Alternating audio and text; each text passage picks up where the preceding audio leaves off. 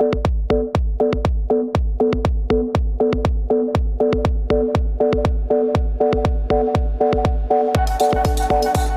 I'm going to share with you today the Jesus effect on our lives, how Jesus influences our lives concerning generosity. And in order to do that, I want to take just a moment to share a little of our story to kind of get you leaning in, right? To get you buying in. So we have been married for 26 years, and it seemed like early on God began, he would begin speaking to us, and I say that it just depends on how you interface with God. For me and Angela, I mean, he doesn't speak to me every day in a clear voice, but there are nudges, there are little gentle voices on the inside from time to time.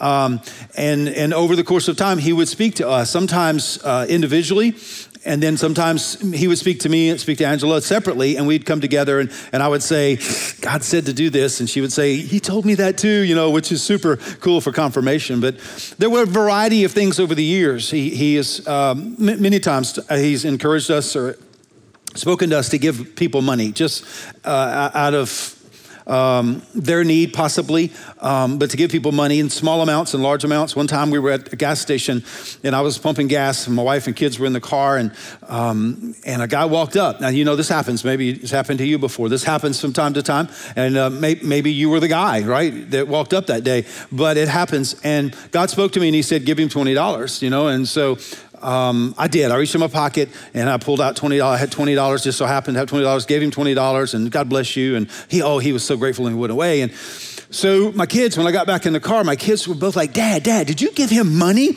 I said, I did. Why did you give him money? And immediately, you can kind of see they had a little bias there, like you could have given it to me. But I said, well, this is why I gave money, because God told me to. And I felt God speak to me and say, I should give him money. And they started down that road. Well, what if he does this with it? What if he does that with it? I'm like, it doesn't matter. I wasn't giving him money because of him. I was giving him money because of what God said, right? So there was times like that. There were other times where we gave people money, just helping people out. Then there were bigger times. There were bigger times where God told us to give money. One time, we actually got our income tax in. How many of you love your income tax return? Come on, somebody be honest. You're going to Disneyland, right? You know what I'm saying. You're going to buy something, pay something off. We got our tax income check in. And it was around $3,500. And we were like, we were making plans, man. Some of it was going to pay off debt. Some of it was going to be vacation. And God spoke to us and he said, I want you to buy this family in the church something for their home. And it was crazy because I called my buddy who was going to take care of it for me. And I said, how much is that going to be? And he said, I think I can do it for $3,500. And then there's that check, not the one that says no, but the one that says, that's it right there, the connection. And so Angela and I gave that $3,500 away. And then there were times, one time God spoke to us and it said, give this person a car. So we didn't have any money and we didn't have that car. So I gave away a car I didn't own. I know some of you are wondering, was that my car that went missing? No, we actually went to the bank, took out a 2-year note and went and bought a car and gave it to a person and paid on that note for 2 years without having that car. Now, let me just put out a disclaimer. Pastor Jordan's thinking, oh my gosh, don't do that. That is not a prescription for giving right there. That is actually a little borderline insane. And unless you hear from God, don't do that. But if you hear from God, you want to obey. We obeyed. We had to weigh it out. Do we claim that we're crazy or do we obey God? Yeah, a little of both. And so we did it and paid 2 years on that car. We gave away another car years later. It was a little different. We actually were ready to pay it off. Now, don't you know, when you're ready to pay off a car, you feel really good. And so we were ready literally to pay off that last note of that car. And we were actually, most of this happened before we were pastors, but this was actually just a few years back. And we were sitting in our office with a couple, and we were encouraging them because they were moving to another state. They'd gotten married. Life was looking up for them, and we were blessing them. Really, we were good friends. And in the midst of the conversation, like I'm sitting there listening to them talk, and God spoke to me and said, why don't you give them your car? I don't know how God talks to you. He talks to me kind of like that.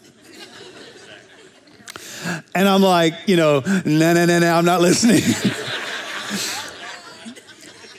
So after we walked out, and I told Angela, I said, Angela, I think God spoke to me and said we should give him our car. And she said, yeah, he told me that too. So I went the next day and paid the last note, got my title and gave it to him the next day. And we gave him the keys and shoot, there he went. Drove away, we just stood there. Now, I don't want you to think that generosity, and my topic today is, first of all, it's not all about me. I just want you to kind of lean in there a little bit on what I'm talking about. But it's not all about money. Generosity is not all about money. It's a lifestyle that looks kind of like this, opposed to a lifestyle that looks like this. Generosity, and it's not just about money, although it is about money, but it's about so much more. One time, God spoke to us and said, that lady that you met 2 nights ago, I want you to take her in your home.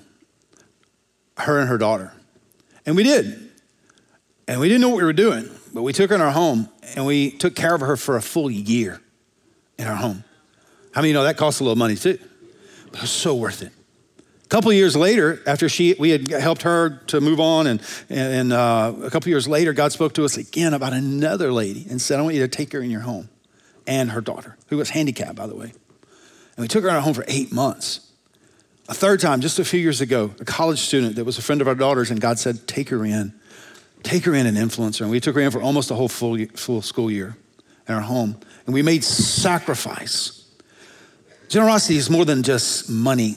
It's being willing to live a sacrificial life instead of a life that clings, but to live a sacrificial life, being willing to trust God with your life. In the Bible, there are several scriptures that talk about generosity. As a matter of fact, there are literally tons of scriptures, but I'm only going to pick a few here to read today because I feel like I want you to get biblical perspective. Let me go to the Old Testament. Can we do that? Can we preach out of the Old Testament? Leviticus chapter 25, verse 35. If your brother becomes poor and cannot maintain himself with you, you shall support him. Come on, some of you right now, just say amen to that. Did you even hear me? If your brother becomes poor, you shall support him. I'm reading the Bible. As though he were a stranger and a sojourner, and he shall live with you. Come on, somebody. You ready to take your brother in? Take no interest from him or profit, but fear your God that your brother may live beside you. Now some of you thinking, amen, beside me, not with me.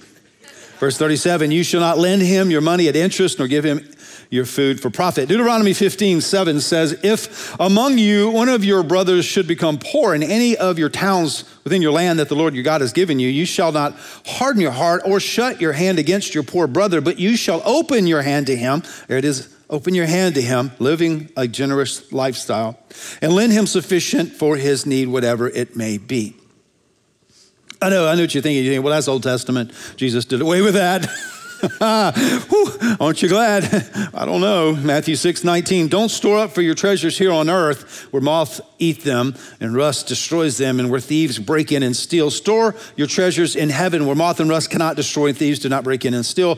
Wherever your treasure is, there the desires of your heart will also be. Where your treasure is. All theologians agree that this is referencing the generous lifestyle. Be willing to give your life away, invest your life away in this life so that you might have treasure in the next, right?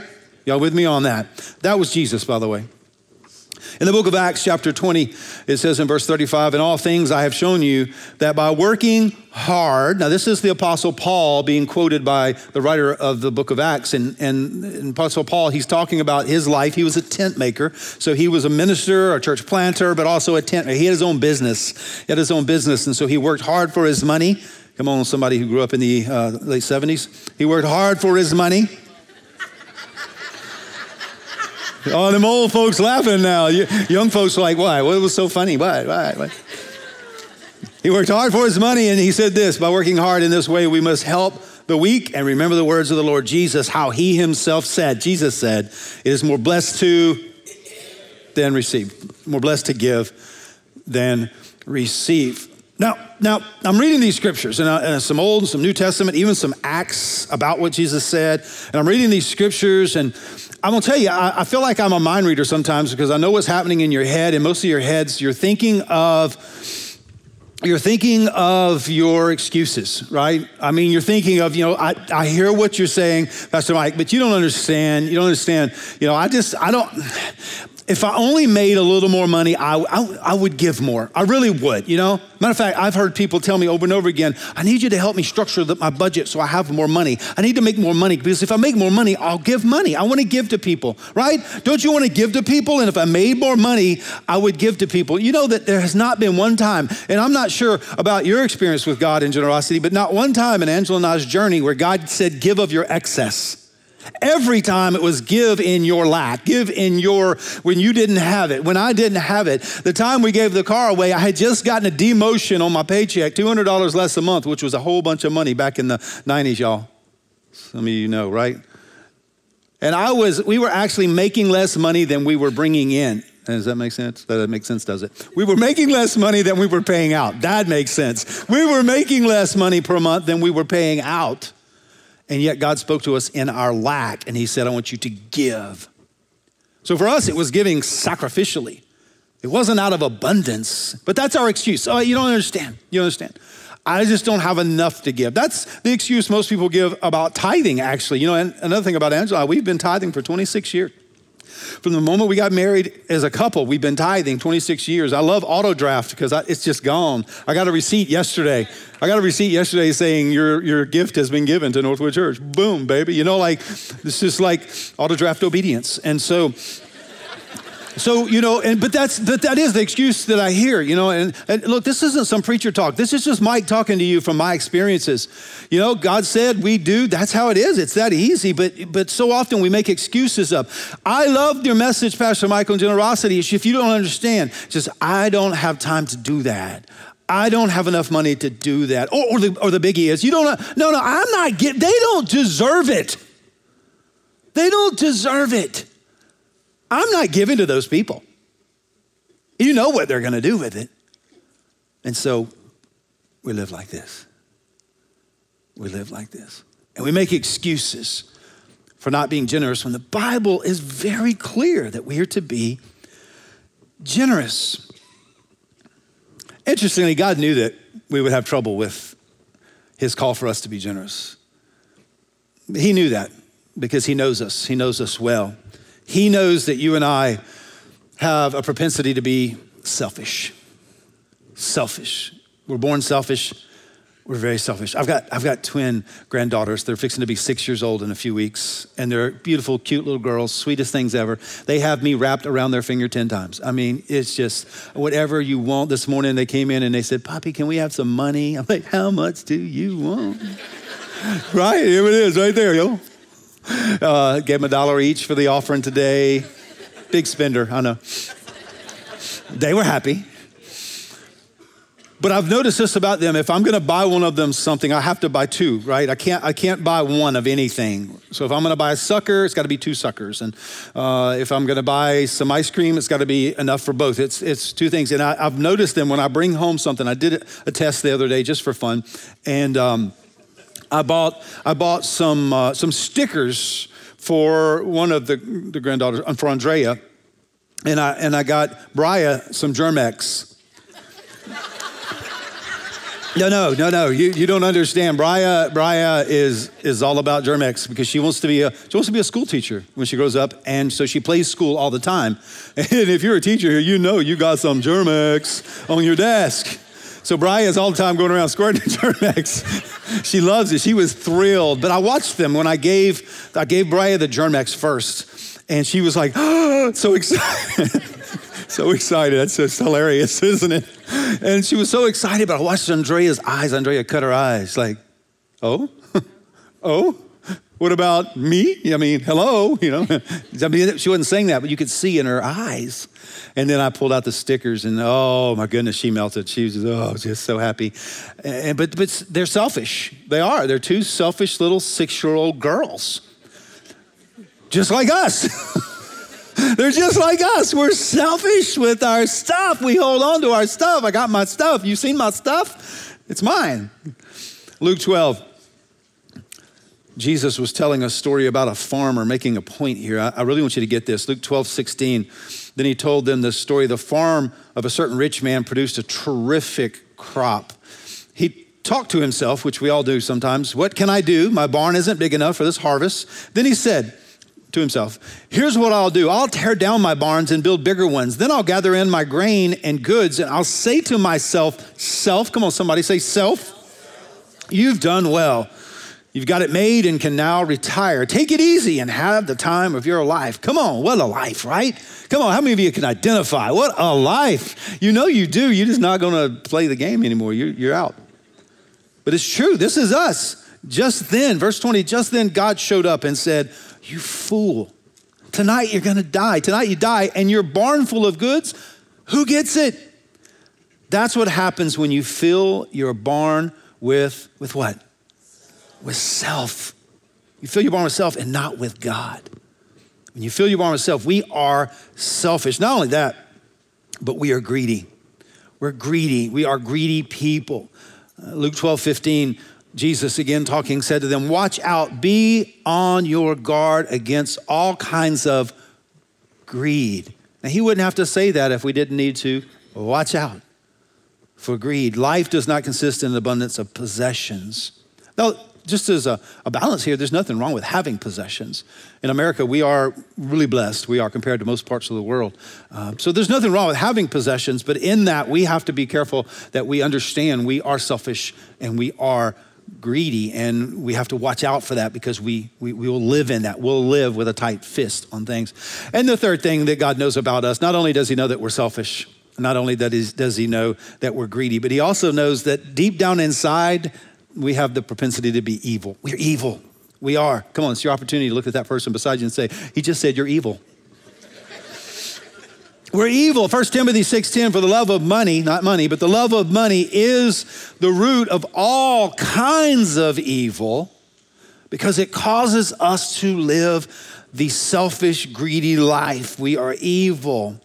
And some people craving money have wandered from the true faith and pierced themselves with many sorrows. And God knows that about us. He knows that the standard that he sets in the Bible is unattainable by us. He says, I want you to be generous. And yet he knows that on our own, we'll mess it up every time. And we'll fall short every time. And that's why God sent Jesus. That's why God sent his son. This morning we shared the communion together with one another, and it was symbolic of what Jesus did for us 2,000 years ago that changes everything. The Jesus effect changes everything. What Jesus did for us changes us inside and out, and it influences our ability to be generous, to overcome selfishness and to overcome greed and overcome the evil in us. On our own, we can't, but with Jesus, we can. The Bible says in Philippians 2, I love this picture of Jesus and what he did for us. It says this in verse 5, have this mind among yourselves, which is yours in Christ Jesus, who, though he was in the form of God, did not count equality with God a thing to be grasped, but he emptied himself. You see the unselfishness here. By taking on the form of a servant, being born in the likeness of men, he became a man. Verse 8, and being found in human form, he humbled himself by becoming obedient to the point of death, even death on a cross. Jesus was willing to go the extra mile for us, to die on a cross for us, to be brutally beaten for us, to be tormented and tortured for us, and then turn right around and being resurrected from the dead again for us. Did y'all hear that? For us, because he knew in and of ourselves we would never be able to live the God life. However, in Christ, when we understand and receive the gospel truth of what Jesus did for us, and we find ourselves in Christ, now the greedy, selfish, evil life begins to look like him, and that we're generous. Instead of like us, we begin to look like Jesus. How many of you would like to look like Jesus? Well, what does that look like? What does that look like? The way you become generous in your heart is by feasting on the lavish generosity of Christ towards you in the gospel. If you really want to look like Jesus, you have to understand how much he did for you, what the gospel means to you. The gospel was the pinnacle, the epitome of generosity. It was God willing to empty himself and give everything so that we could live. And when you see that, when you begin to feast on that, you begin to embrace that. You begin to embrace the goodness of the gospel. You begin to embrace what it really truly means to you. And all of a sudden it overwhelms you and you realize, I want to be like him. I want to be like him. If the gospel is just, something in your back pocket, oh yeah, I'm saved, then you're probably going to live like this. If it's just an attachment, if it's just an addendum, if it's just a Sunday thing, and you're probably going to live like this Monday through Saturday. But as you lean into the gospel and you allow it to influence you and you begin to see what God did for you. This morning in worship, Pastor Jordan, I'm sitting there worshiping, took communion with my wife and celebrated the broken body of Jesus and the blood that washed me. And I'm singing that song going, I don't deserve it, yet you did it anyway. It brings new meaning to I'm not my own, I'm bought with a price. I belong to Jesus Christ. I'm no longer my own. And in that, as I find myself, that's what it looks like to be in Christ. It's, I'm all yours, have your way. And you know what his way is? Let's be generous. Let's open that hand up. But I'm scared, Lord. I know. Trust me. A guy came to a pastor one time and he says, I just can't tithe. You don't understand. I can't tithe. I'm scared. I'm barely making ends meet as it is. I can't tithe. And the pastor said, I'll tell you what. Okay, I'll tell you what. By the way, it's a hypothetical story. It probably will never happen in your life. But the pastor said, okay, I'll tell you what. I want you to act on your obedience. I want you to tithe. And at the end of the month, if you can't pay your bills, I'll pay them for you. And the guy said, well, hey, I can do that. I can do that. How many of you say, I can do that? I can do that. And the pastor said, so what you're telling me is you're willing to trust me, a feeble man, but you're not willing to trust the God of the universe. God, I want to, but I don't. I'm scared. I know you're scared. We say we have faith, but is faith really faith unless it's tested? Many times the test comes when God says do, and we say, I'm scared. It's an opportunity to step out in faith and trust God.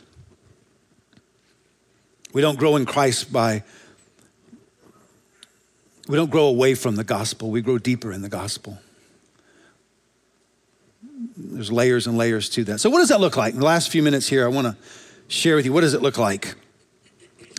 I love the story of Zacchaeus in the Bible. I mean, I love all the stories, but come on. Zacchaeus was a wee little man. How could you not love him?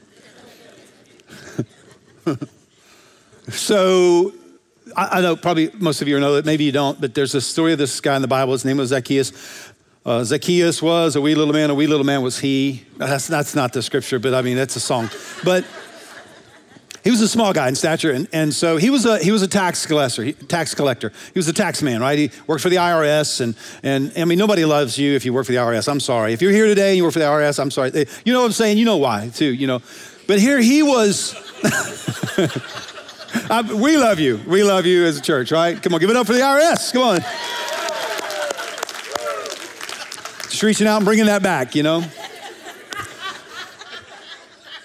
So he wasn't just a tax collector, because the IRS tax collectors, you guys are honest, but he wasn't. And so he was taking more, and it wasn't uncommon. Nobody liked him.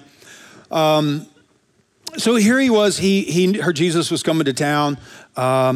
And so he ran ahead of the mob who was following Jesus, and he climbed up in a sycamore tree, got up in the sycamore tree, and for a Savior, for to see. He wanted to see Jesus, and so he got up in the tree, he was looking, and Jesus walked by and saw him and said, Zacchaeus, come on down, I'm coming to your house for tea, or to eat. And so he did, he came down, and the Bible tells us that Jesus went to his house and they ate together. Now I want you to see the Jesus effect in Zacchaeus' life. Zacchaeus was a tax collector, an evil man, and everybody knew it. Jesus came to his house to eat. And in Luke 19:8, it says, and Zacchaeus stood, this is after he ate with Jesus, after he experienced Christ. He stood and said to the Lord, behold, Lord, the half of my goods I give to the poor. And if I have defrauded anyone of anything, I restore it fourfold. Something happened to this evil, greedy man when he experienced Jesus. He got saved, y'all. He got a revelation of the Christ, the Son of the living God. And it changed everything in his life. I mean, he was like, I'm gonna give half of everything to the poor. How many of you are feeling that today? Come on. I didn't make that big of an impact on you, did I? No. But Christ will, and he did. Here with Zacchaeus, he changed. And then in verse 9, Jesus said to him, today, salvation has come to this house. You got saved, Zacchaeus. That's what happened. You are now found in Christ. Salvation has come to this house since he also is a son of Abraham, a son of promise. We learned in the book of Romans, you're not a son of Abraham, a son of promise by bloodline alone. It's the fact that you're found in faith. You're found in Christ. You have faith in Christ. Zacchaeus put his faith in God that day, and it changed everything. Today, salvation has come to this house since you're also the son of Abraham. For the Son of Man, Jesus sums it all up. This whole story, this whole meaning, this whole shift in understanding. He sums it all up. For the Son of Man came to seek and save the lost. Jesus said, that's what I'm here to do, Zacchaeus. That's what I'm here to do, is change everything. To change your heart from selfish and greedy and evil to Christ-like. To change you from self-centered to Christ-centered. To change you from self-serving, living for self, trying so hard to be good, to being found in Christ. And it's that place, that position, being found in Christ, that causes us to overflow with Christ-like generosity. There are people all around us that will believe the Christ you say you serve when they see you become like him. Before we pray, I want to take a moment. I just want to take a moment. I got 58 seconds to pray. I want to take a moment. What does that do to you? What does that do to you? Do you feel this God thing maybe with a finger on you? Do you feel what I feel? Do you feel the urgency to say, I surrender all? Do you feel God moving your life? You know, and I recognize that there are some of you that are very generous. I do. Yet so many, it has to become bondage in your life. And it controls you, and you can't truly walk with Christ because you're holding on too tightly. Let me just say, today is a good day to say, I trust you, God. Come on, get alone with God right where you're at, right there in the seat. Father, I'm praying for us today, for me, for us. God, for those watching online, for those that are here today and they say, God, today's a good day to say, I trust you. God, would you help us in our faith? Would you help us in our faith? And as we lean into this idea of being in Christ, and because of that, being Christ-like in our generosity. As we lean into that, God, would you help us to wrestle down those fears? As we put our trust in you, would you put your arm around us? Would you remind us that you got this, that you are trustworthy? You know, today we pray to the God who said, it brings me good pleasure to give you my kingdom. God, you trusted us even though you knew us. Oh, today that we might trust you because we know you.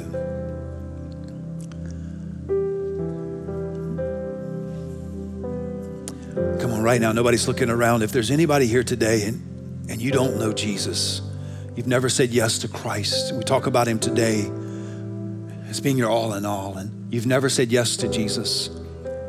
I want to lead you in a simple prayer right there in the seat where you're at. A prayer of repentance, a prayer of confession. The Bible says if you believe in your heart that Jesus died for your sins and you confess it with your mouth, that you would be saved. So say something like this. Say, God in heaven, please forgive me for my sins. I turn from them today and I ask you to save me.